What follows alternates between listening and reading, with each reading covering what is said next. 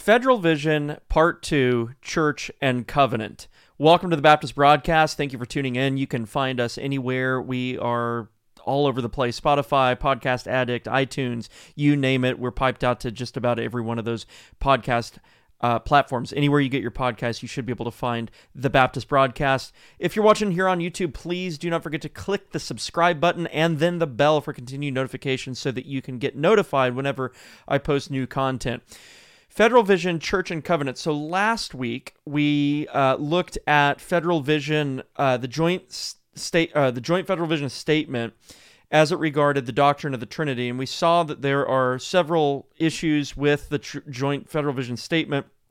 I understand that Doug Wilson has posted a couple of blog posts, I guess, between that episode and this episode, so I would just like to quickly address that. In the most recent blog post that he published under the section "In the Meantime," he says, "But if tone and mood complaints are not the thing to accomplish it, we still must be stopped. And so maybe it is because of our triune problems or Trinitarian problems, but because we are as Nicene as Athanasius on a good day, that is not going to be a fruitful line of criticism for them either." Now, that is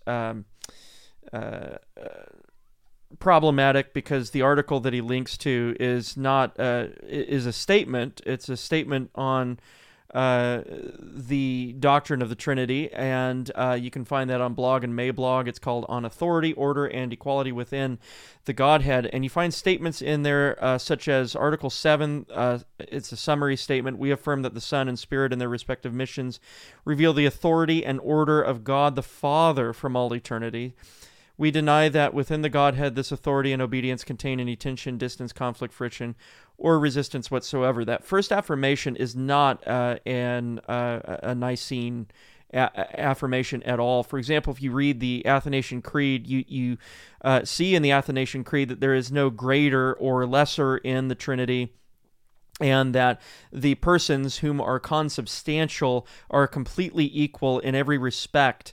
The only way in which they are distinct is through order of subsistence. Later on, in a fuller or more expounded, the full statement, which starts below the summary statements in the same article. So you have a digest of the statement, and then you have a fuller statement. If you go to, I believe it's Article 7 of that statement, it says, "We affirm that the Son and Spirit in their respective missions reveal the authority and order of God the Father from all eternity. The Son has nothing but what is begotten and received from the Father, even as the Son has received all honor and glory from the Father. So all that the Son receives is to the honor of him who begat him before all worlds. So also the Spirit speaks nothing but what he has heard from the Father and the Son. And so all honor given to him rebounds first to the glory of the Father, from whom he principally proceeds, and then to the Son, who for us men and for our salvation sent him as the Lord and giver of life." And then the further affirmation in that same article says, "We further affirm that prior to the incarnation and independent of it, the eternal Son was sent into the world." And then he cites John 3:17, 10:36, and 17:18, which he created. Now listen to that. We further affirm that prior to the incarnation and independent of it, so without consideration of the incarnation, the eternal Son was sent into the world, which he created. And so that's not an Athanasian or a Nicene statement whatsoever. This is framed as a statement that every Orthodox believer should be able to get on board with, and it's just not the case. There's several problems with this. Anyway, this is not an episode on the Trinity. You can go circle back around to the first episode on Federal Vision, where we address the doctrine from the joint Federal Vision statement, trying to be as objective as possible and look at that which several members of Federal Vision, several adherents of Federal Vision, what they have affirmed together, I think is the best way to look. In these blog articles by Doug Wilson, it's helpful, I think, to examine these and to be able to provide some kind of accountability and say, look, this is what you have written. Do you stand behind this? And I think we need to do that with regard to the doctrine of the Trinity, and we need to do that with regard to the doctrine of justification. We need to do that with regard to the doctrine of sola fide. Because there are things that have been said that contradict the confessional position on those things. Meanwhile, Doug Wilson claims to hold to a confessional Reformed theology. So there needs to be some kind of pressing there and some kind of accountability provided, one would think.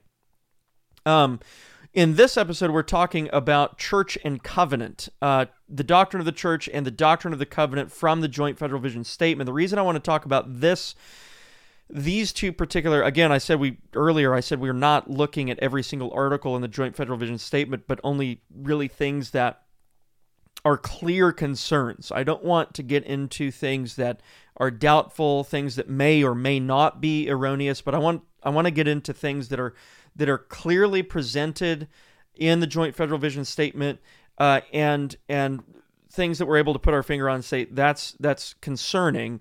And those are things that it looks like we need to talk about. Again, I'm not out here to heresy hunt. I'm not out here to call Doug Wilson a heretic or anything like that. But there are some concerns with Federal Vision. And look, I have had those who follow Doug Wilson's ministry quite closely come through my own church. And I know other churches have struggled with this and have had to respond to things that Federal Vision adherents from Peter Leithart to Doug Wilson have said. And so I think this is a worthwhile topic to consider, and I hope to do it graciously and insightfully. So let's go ahead and do this. I know that Doug Wilson wrote an article on faith recently. That was either today or the day before, yesterday. And what he said in that article is not necessarily going to be relevant to the concerns that I'm going to address here. There will be some relevant things that he discusses in that article that could overlap with some content here, but I don't think he addresses the key concerns, and his name remains on the Joint Federal Vision Statement. And so I'm going to address Doug Wilson as he stands behind the Joint Federal Vision Statement that he has kept his name on for the last several years, and I'm not going to necessarily directly interact with the article that he published either yesterday or today. So just keep that in mind. So if you comment on this video and you say something like, well, Doug Wilson wrote an article yesterday or today about faith, you should go and read it. I've looked at it. I've read through it. I don't think that he addresses the concerns that I'm going to present here. And even if he did, his name yet remains on the Joint Federal Vision Statement, and that's problematic. And so does a host of other Federal Vision adherents. They apparently stand behind that document, and much of what is said in that document is the concern. So let's go ahead and see if this works. Yep, there it is. You can see the PowerPoint, and we're going to move through this. I'm going to move through somewhat quickly, so hopefully that's not going to upset anyone, and if you miss anything, you can always rewind. These things are recorded for a reason. I'm going to be reading through several helpful resources today. We're going to be looking at Berkhoff. We're going to be looking at Thomas Watson as helpful guides as to the meaning and the intent behind the Westminster Confession of Faith, which I believe Doug Wilson still says he subscribes to. And we're going to even have some words from Dr. James Renihan from his recent Baptist Symbolics book, Volume 2, To the Judicious and Impartial Readers. So hopefully those things will be helpful. We're obviously going to have literature we're going to have words directly from the Westminster Confession of Faith. We're going to interact with Scripture. And so it should be a pretty interesting episode today. You're going to find that in the Joint Federal Vision Statement, what these men stand behind as their very own words, they've put their name on this document. There are some surprising things said about the church, and there are some surprising things, maybe not so surprising things, said about the covenant, what they call the covenant of life. And so we're going to look at those things today. Again, if you're just tuning in, I would encourage you to go back and read the first part. But if your question is, what is Federal Vision? Federal Vision is a theological position system that arose from a conference that was held at Auburn Avenue. And it is several years old at this point, but some of the chief proponents of Federal Vision are Doug Wilson, Peter Leithart, and some others. And I believe that the men of Moscow, many of them would affirm much, if not all, of the joint Federal Vision statement. And so it's certainly, given their media output and their influence, their reach, and things like that, I think it's a worthwhile topic. So welcome. Again, if you're just tuning in, I would encourage you to go go watch the first part on the Trinity. If you just choose to watch this one anyway, before watching the one on the Doctrine of the Trinity, you're not going to miss anything. You're going to get everything that I'm going to discuss concerning Church and Covenant. But do go back and watch that one on the Doctrine of the Trinity. So just to kind of give you the roadmap of where we're going to go today, you see here a table of contents. Chapter 1 of this book is this is the second, part 1 was book 1, part 2 is book 2, and then part 3 will be book 3. Book 1 here has 3 chapters. We see baptismal faithfulness, faithlessness to baptismal obligations. We're going to look at what that is.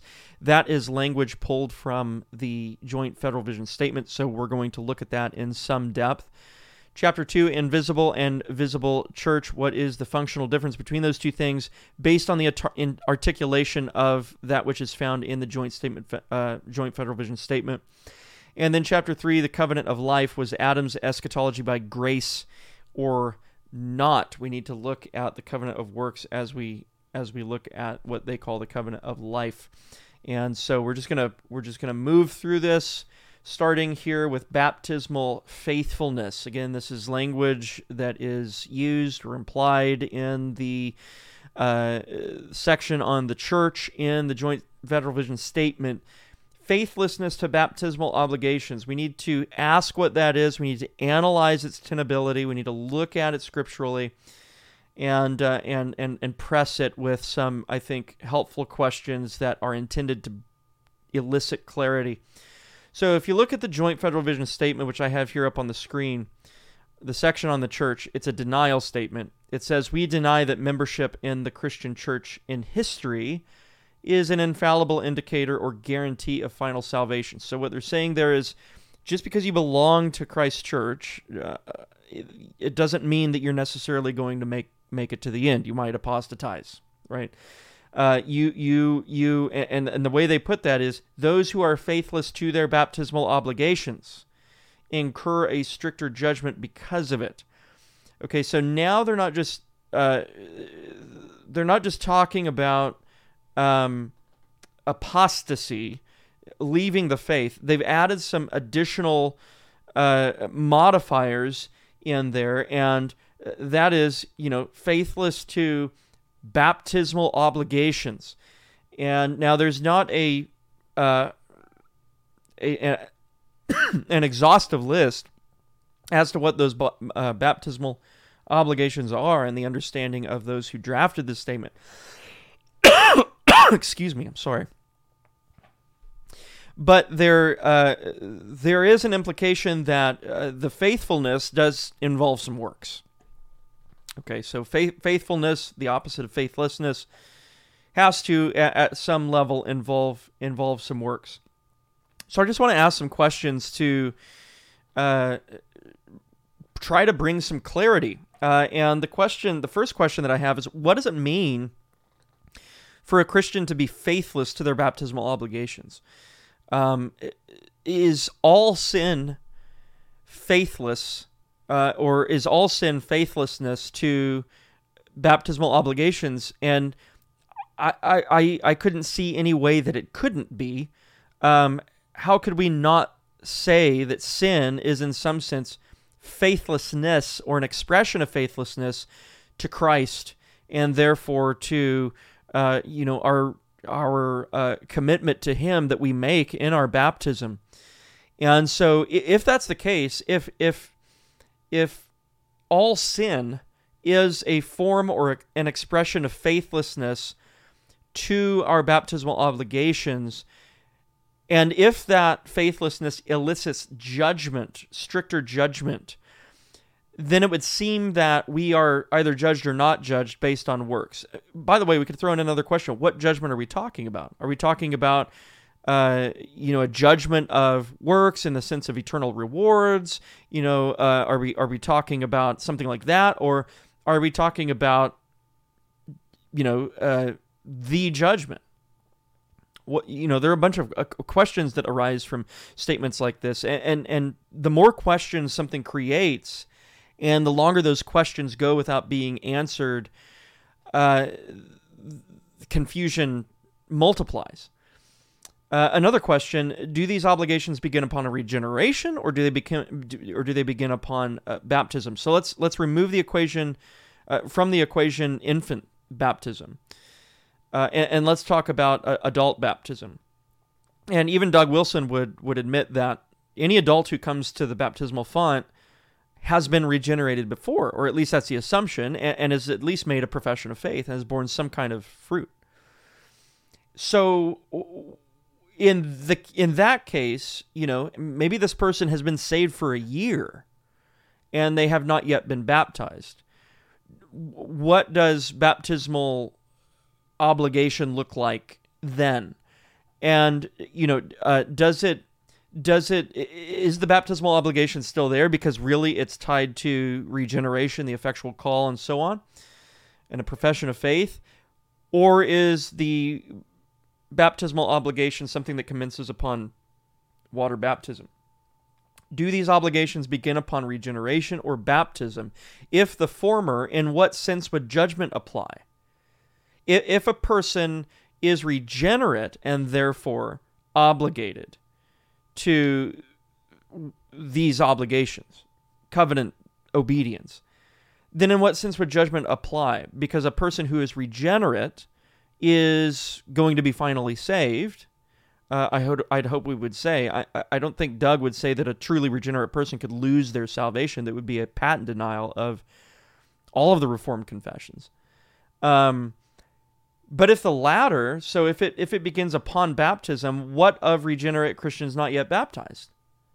Like, what import does baptismal obligations have for Christians that have not been baptized yet? Truly regenerate persons that have not been baptized yet. So those are some questions that hopefully elicit some thought and maybe even encourage some clarification.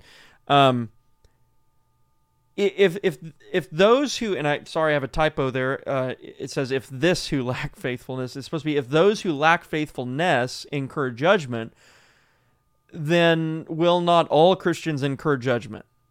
If all sin is an expression of faithlessness, which I think we should all say that it is, then would not Romans 3:23 and 1 John 1:18 or 1:8 suggest that we're all going to be judged, right? Because Romans 3:23 is actually written to believers. You have the verse 24, which is about justification. The context is believers, for all have sinned and fall short of the glory of God. And then 1 John 1:8, if we say that we have no sin, we deceive ourselves and the truth is not in us. So if every Christian has sin, and therefore every Christian has a measure of baptismal faithlessness, then is every Christian going to be judged? And if that's the case, then how can we call the gospel good news? What is the good news? And furthermore, how does that good news apply to those who bear the name of Christ? What amount of faithfulness is required for the Christian to avoid judgment? If all sin is an expression of faithlessness, and so therefore every Christian has some measure of faithlessness to their baptismal obligations, then what amount of, does that mean that every Christian is judged? If not, then what amount of faithfulness is required for the Christian to avoid judgment? And all of a sudden now you're talking about the covenant of grace and the gospel of grace as if it's a covenant of works. As if this is something that as if liberty from judgment, freedom from judgment is something that we can demerit.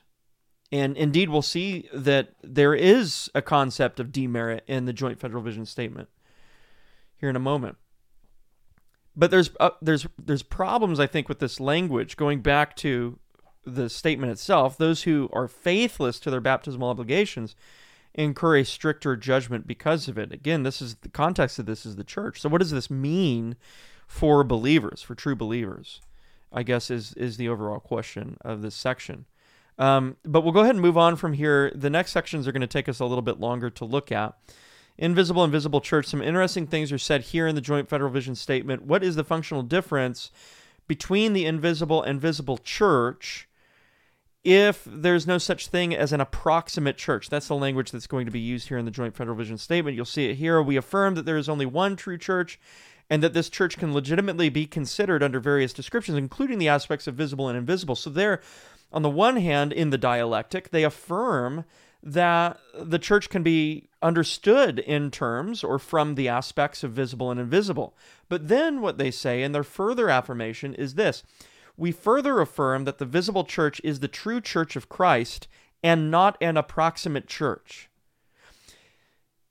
So everybody that's in the church, right? Everybody that's in the church visibly is the true church of Christ, and not an approximate church. So maybe I don't know if I'm missing something here, if there's just something that's glaringly obvious that I'm passing over, which I wouldn't doubt given the fact that I know myself and I'm prone to making those kinds of errors.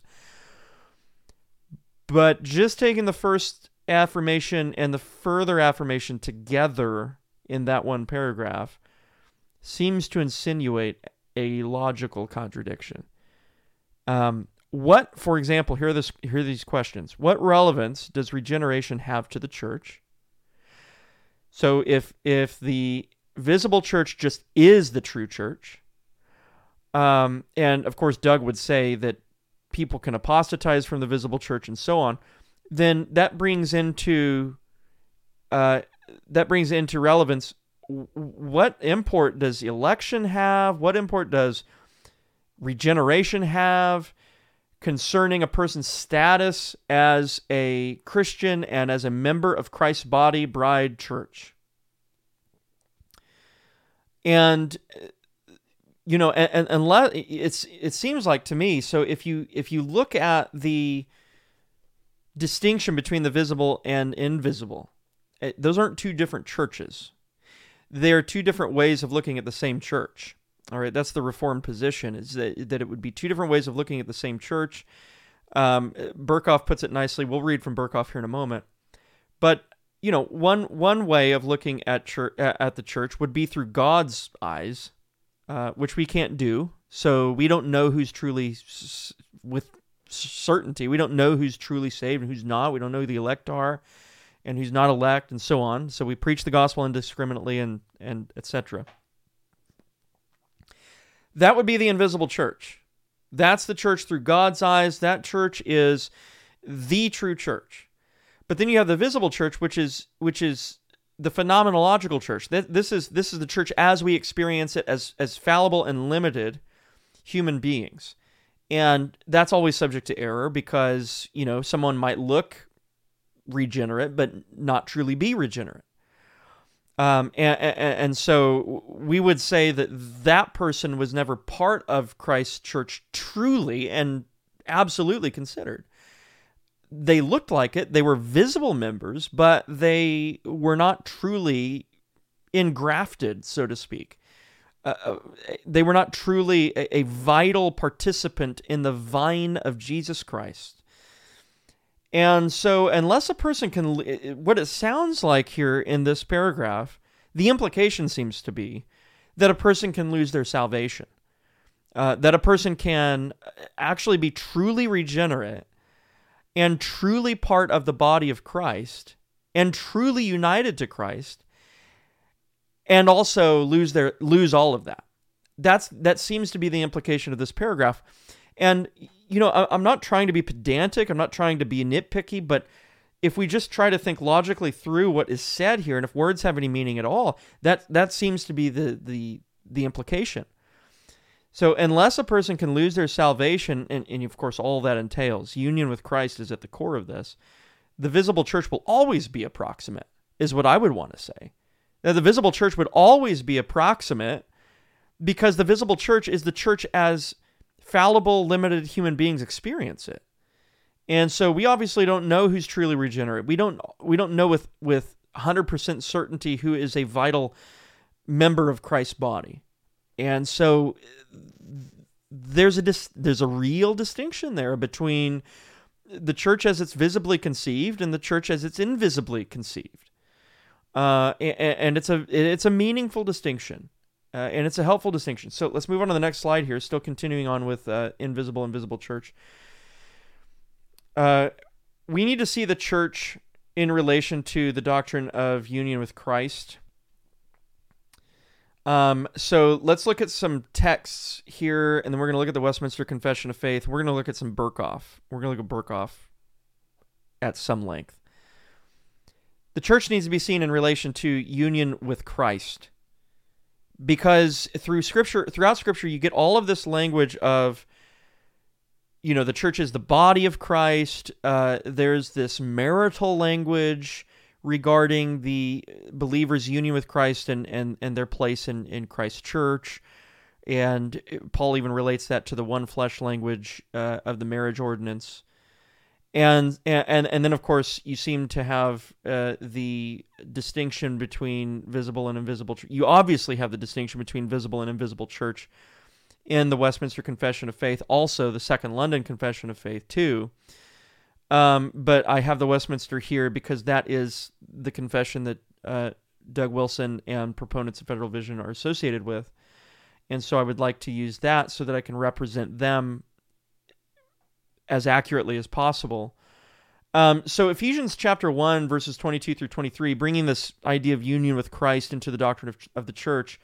And he put all things under his feet and gave him to be head over all things to the church, which is his body.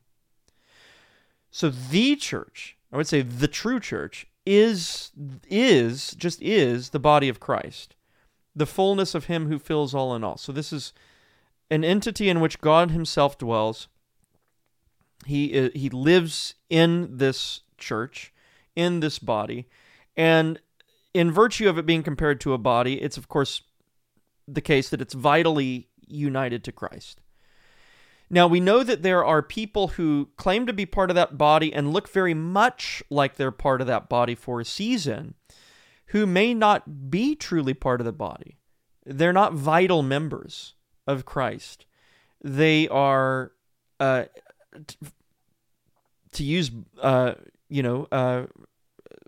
bold language, they're hypocrites. They're one way on the outside, and their heart is yet far from God. They haven't trusted Christ. And God hasn't regenerated them. He's not effectually called them, and so on. And so you have this distinction that's made necessary. Ephesians 5:30 through 31, for we are members of his body, of his flesh, and of his bones. For this reason, and Paul relates that language. Of course, he's talking about the church there, but then he relates that language to the marital language of Genesis. For this reason, a man shall leave his father and mother and be joined to his wife, and the two shall become one flesh. And so those who are vitally united to Christ are, in a spiritual sense, one flesh with him. They are his bride and his body. They are vitally united to him. And so in that sense, the true church is comprised of only those who are vitally united to Christ. And if a person is vitally united to Christ, look, they've got the life, they've got the regeneration, they've got all the benefits that come with being united to Christ. Perseverance of the saints being one of them. Westminster Confession of Faith 25:5, the purest churches under heaven are subject both to mixture and error. And it seems like in the article in the Joint Federal Vision Statement that the possibility of the visible church being subject to mixture is not there. That's not a possibility. The statement clearly reads, we further affirm that the visible church is the true church of Christ and not an approximate church, or not a mixed church, we might say. But here in Westminster 25:5, the purest churches under heaven are subject to mixture and error. Now, we're going to look at Berkhoff here in a moment. I'm going to finish reading this. And some have so degenerated as to become no churches of Christ, but synagogues of Satan. Nevertheless, there shall always be a church on earth to worship God according to his will. Now, let's look at Berkhoff. Berkhoff, of course, in these areas, there's nothing new in him. He's following on the coattails of the Puritans. And he's closely intertwined with Herman Bavinck. He's a gleaner from Bavinck in a lot of ways, and Bavinck, of course, is gleaning much from Puritan, Westminster Assembly ecclesiology. And so Berkhoff and Bavinck are steeped in that in this regard. And so nothing new is being said here. This is not a 20th century innovation, 19th or 20th century innovation here in Berkhoff. This is something that this is a historical doctrine of Reformed ecclesiology that Berkhoff is just simply articulating, and he's commenting on. So I'm going to read first what he has to say about the invisible church. Again, when we talk about the invisible and the visible church, we're not talking about two different churches. Calvin clarifies this, during the time of the Reformation. It's not two different churches. It's two different aspects or two different vantage points by which we can look at the same church. All right. And one way of looking at the church is more pure than the other way of looking at it. And that purest way of looking at the church would be accessible to God alone. But here's what Berkhoff has to say. This is coming from page 589 of Systematic Theology, the recent reprint of it from Banner. And it says, this church is said to be invisible because she is essentially spiritual, and in her spiritual essence cannot be discerned by the physical eye. And because it is impossible to determine infallibly who do and who do not belong to her. Now, it seems like the Federal Vision Statement is saying that everybody that's visibly in the church is actually truly the church. Berkhoff goes on, he says, the union of believers with Christ is a mystical union. The spirit that unites them constitutes an invisible tie, and the blessings of salvation, such as regeneration, genuine conversion, true faith, and spiritual communion with Christ, are all invisible to the natural eye, and yet these things constitute the real forma, or the ideal character, of the church. So you see what he's saying there. He's tying in union with Christ to the doctrine of the church, and he's basically saying that the invisible church, the true church, the mystical church, we could call it, which is invisible to the physical eye, and the only visible representation of it we get is in, the local church. As a Baptist, I would say it's in the local church. But this aspect of the church is invisible to the physical eye. These are all spiritual realities that obtain for those who are united to Christ. And so union with Christ is brought to bear here in ecclesiology by Berkhoff beautifully. Now, here's what he says about the visible church just a page later. He says the visible aspect, this is what he says about the visible aspect of the church. And he says, it is possible that some who belong to the invisible church never become members of the visible organization. Right? We wouldn't say that's ordinary, but it's definitely a possibility.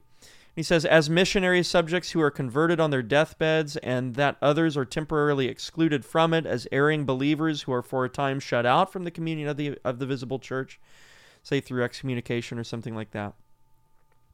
But then he says, on the other hand, there may be unregenerated children and adults who, while professing Christ, have no true faith in him in the church as an external institution.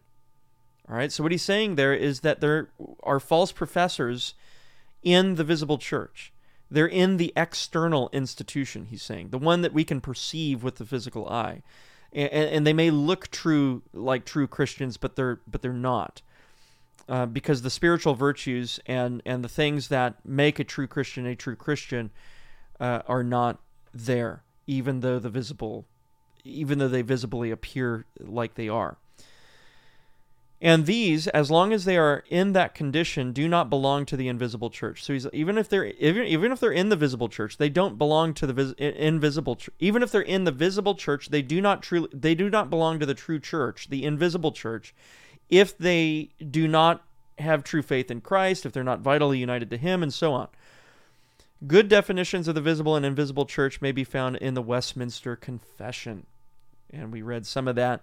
We're not going to be able to read all of it. He gives a helpful summary of the situation of the visible and invisible church. He says this: "These are not two churches, but one, and therefore have but a single essence. The one, as well as the other, is essentially the communio sanctorum, but the invisible church is the church as God sees it, a church which contains only believers, while the visible church is the church as man sees it, consisting of those who profess Jesus Christ with their children, and therefore adjudged to be the community of the saints."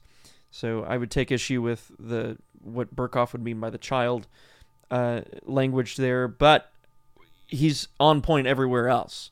The visible church is the church as man sees it, consisting of those who profess Jesus Christ, right? And if they're not true professors, they'll be sorted out at long last. All right, so there definitely is a distinction between the visible and invisible church. In the Reformed confessional literature, we see it here in Berkhoff.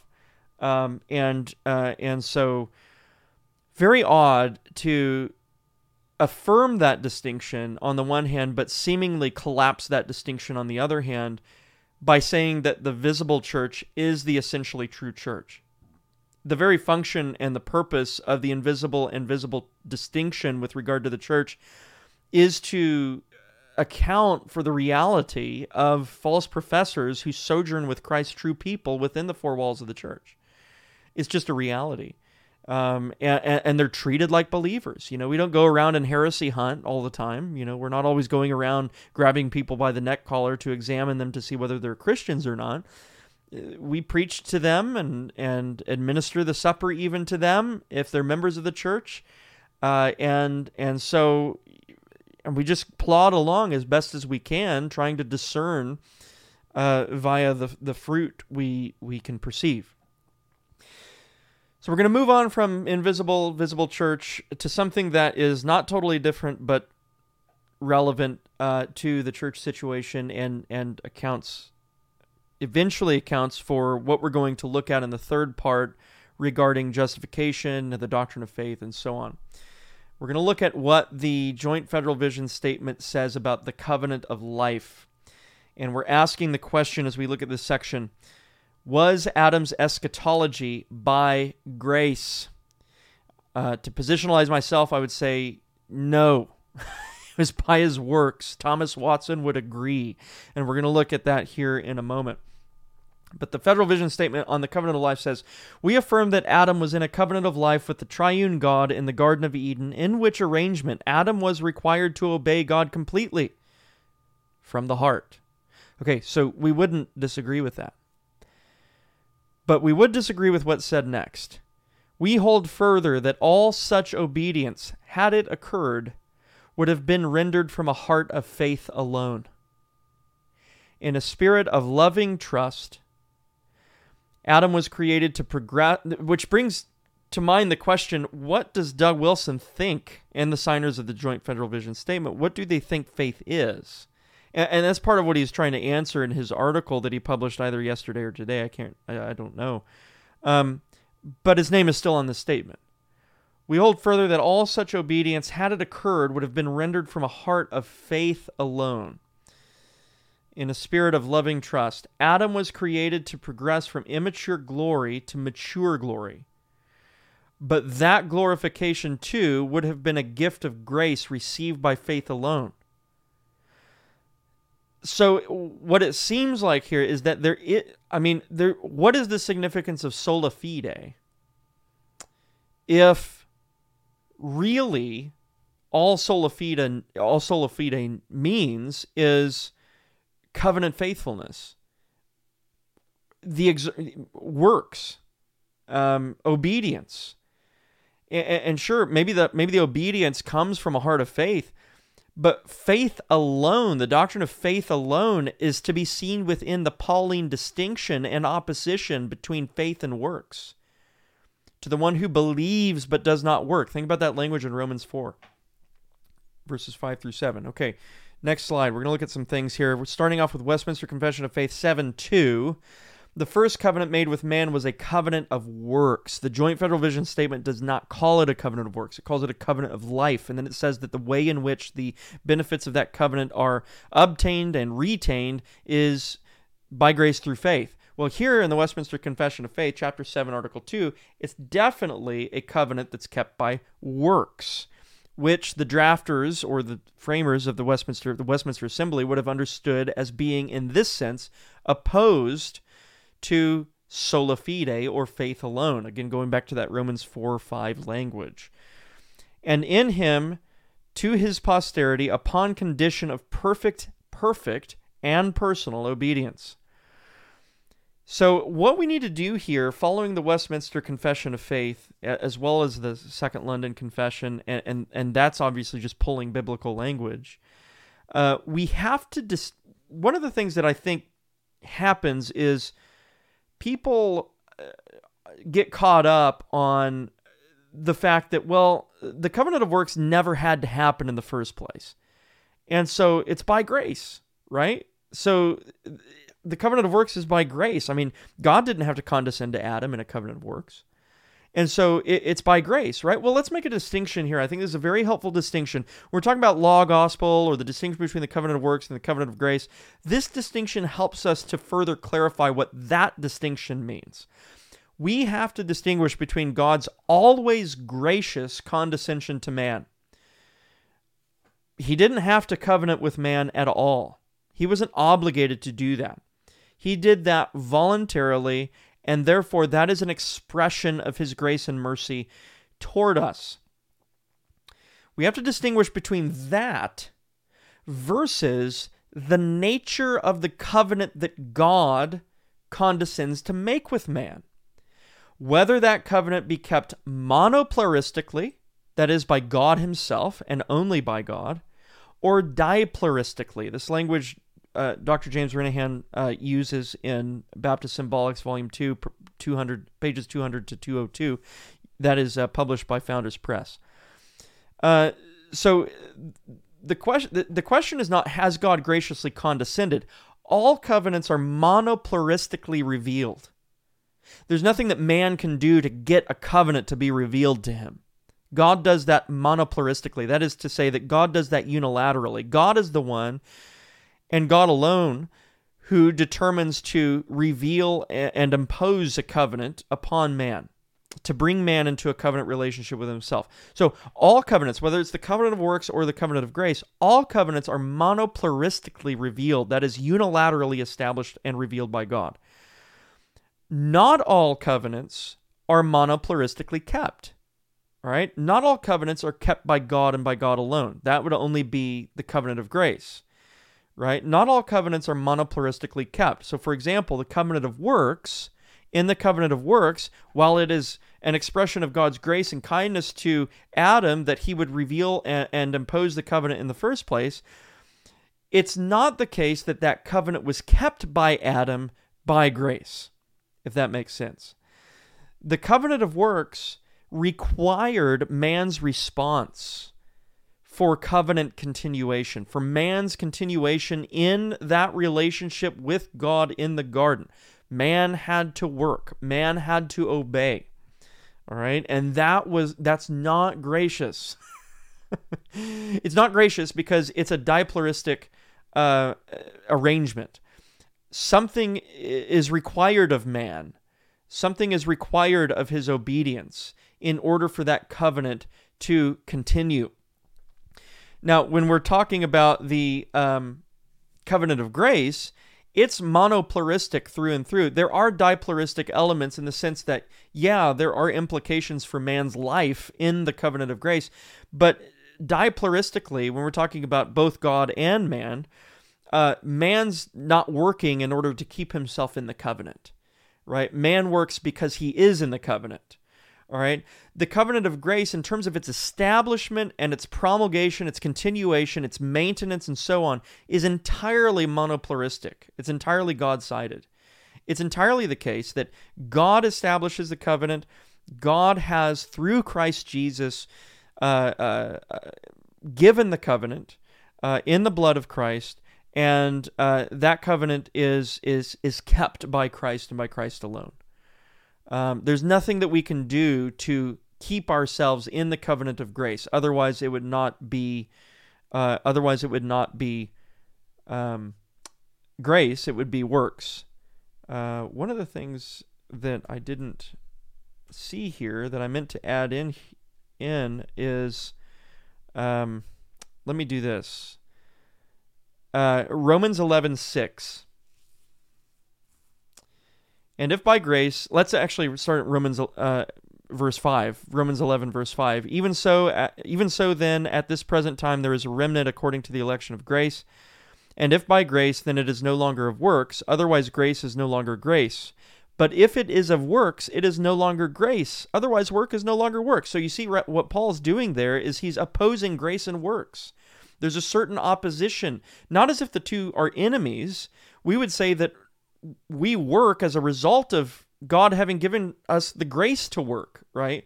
But we don't work in order to keep ourselves in the inheritance, in the covenant of grace, right? That is freely given to us. As a result of that, we obey, but we don't obey in order to maintain our status within the covenant. The problem, what we say about the covenant of works or the covenant of life, drastically affects how we perceive and understand the covenant of grace. For example, if we believe that the covenant of works is kept by faith alone and all of its blessings and benefits are ceded to Adam by grace alone through faith alone, what difference then substantially does the covenant of works have with the covenant of grace in terms of how it's entered into, in terms of how it's maintained and sustained? What's the difference between those two covenants?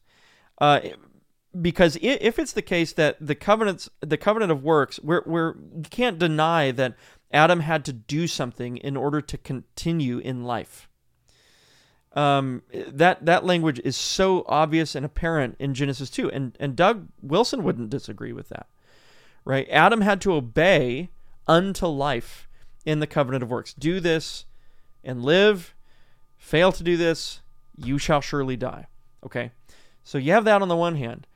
If that just describes faith alone and grace alone,